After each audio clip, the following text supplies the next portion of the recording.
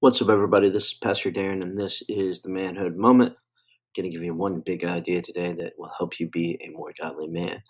Today, we're going to talk about don't take the black pill. But before I get into that, I want to invite you to check out our Substack at christendomchronicle.substack.com, which is a Substack where our family ministry does some writing and resources on there about advancing the kingdom of Christ into the world, which is what our family ministry is all about.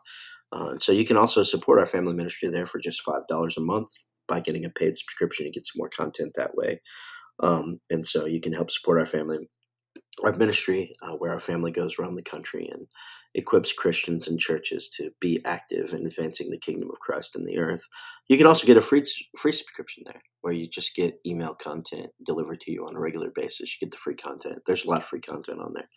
So I want to encourage you to check that out, christendomchronicle.substack.com. Okay, so today we talk about don't take the black pill. Don't take the black pill. What am I talking about when I say don't take the black pill?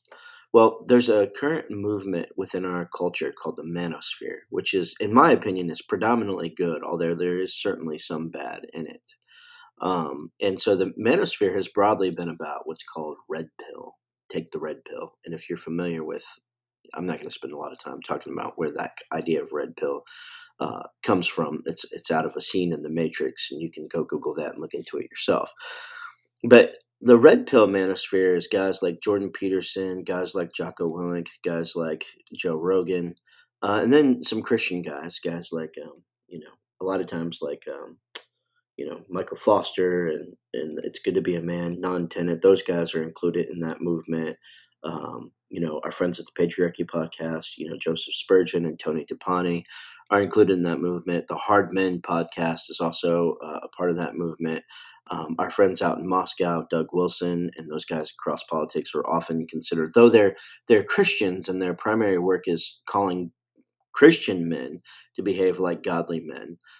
They're often considered to be part of this sort of manosphere, red pill, recognize that feminism is destroying the world and men need to stand up and fight it and take, and so the red pill movement has been predominantly about calling men to stand up, take your place in the world, fight the evils that are in the world, slay the dragons, be good men.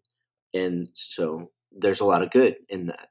There's some bad because a lot of those guys I just mentioned, not the Christian guys, but the Jocko Willinks and the Joe Rogans and the Jordan Petersons, these guys are not Christians.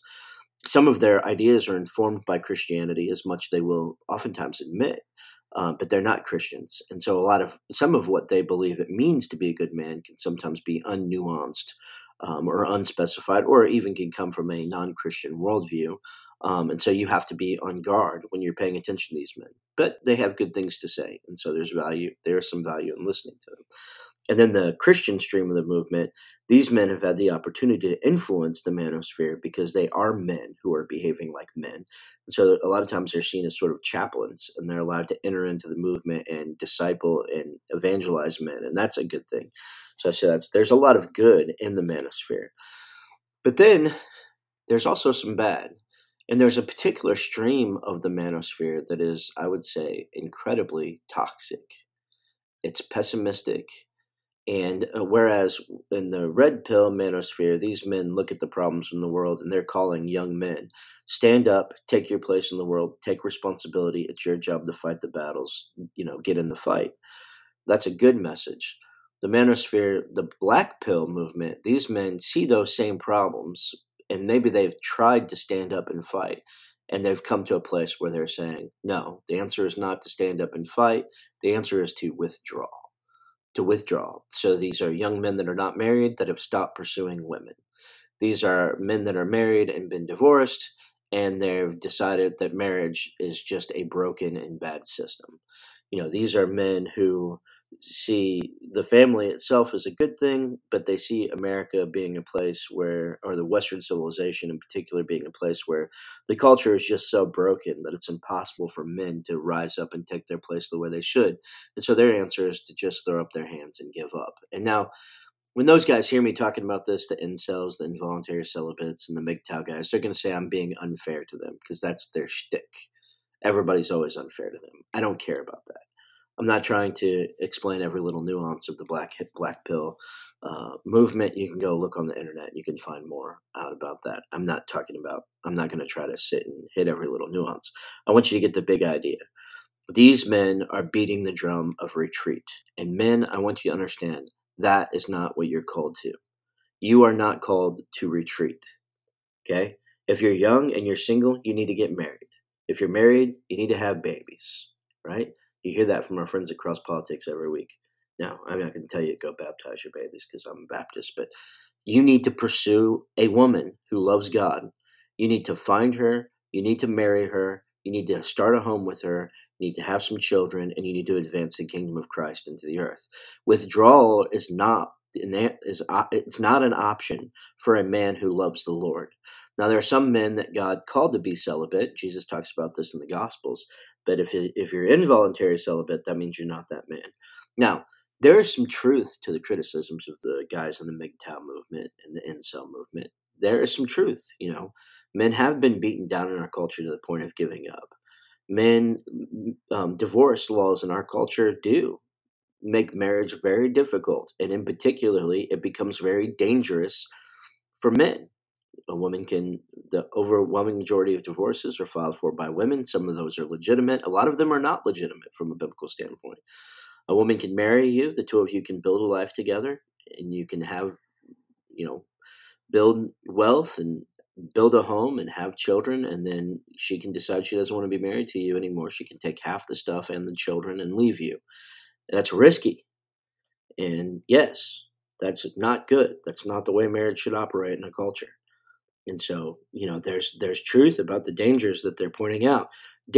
Pursuing a woman has become more difficult for men in our culture because the pool has become much broader with the internet, and hookup culture destroys the ability of men, especially good men who actually want to do right and love the Lord and work hard. It becomes difficult for them to pursue women. So when they point out the difficulties that there are, they're right about many of those difficulties. The problem is their answer to those difficulties is eventually to come to a place of retreat. No. Is marriage a risk? Yes. And if you're a man that God has not gifted with celibacy, you need to take that risk. And you need to make yourself the kind of a man who still loves a woman, makes yourself responsible for her, has children with her, and seeks to build a life where you can honor Christ with her. You need to take that risk. And some people say, oh, that's crazy. It's a crazy financial risk. Well, it's crazy to not take that risk because this is what God has built you for. And then we need to fight that wickedness. We do need to go out into the world and oppose the ease with which divorce takes place in our culture. We do need to oppose the wickedness and wicked feminism and egalitarianism in our culture. We also need to oppose the weakness of spineless men who have been evil to women and have helped to create a society in which it's so easy for women to divorce men today, and easy for men, quite frankly, to divorce women, although that happens far less often. And so the answer here is not to retreat. The answer is to advance. Don't take the black pill. Don't imbibe of the pessimistic stream of the poison and toxic pessimistic stream of the current manosphere moment. Don't take the black pill. God has not called you to retreat. He has not called you to withdraw yourself. He has called you to advance. So you need to rise up. You need to take responsibility for yourself. You need to make yourself a more useful and more godly man. If you're single, you need to pursue a woman. You need to pursue marriage. As difficult and challenging as that is in our culture, and you need to find a woman that loves God, that loves the church, that wants to become part of the mission that God has given you and help you pursue that mission. Is that challenging? Yes, but it's not impossible. Is it dangerous in our culture? Yes, but it's not impossible. God has called you to it. So don't take the black pill, men. Put your hand to the plow, man up, and overcome the difficulties that exist in our culture. And then push the kingdom of Christ out into the earth and oppose the evil that has created those difficulties. Don't just withdraw. Man up and advance. Don't take the black pill. God bless, brothers.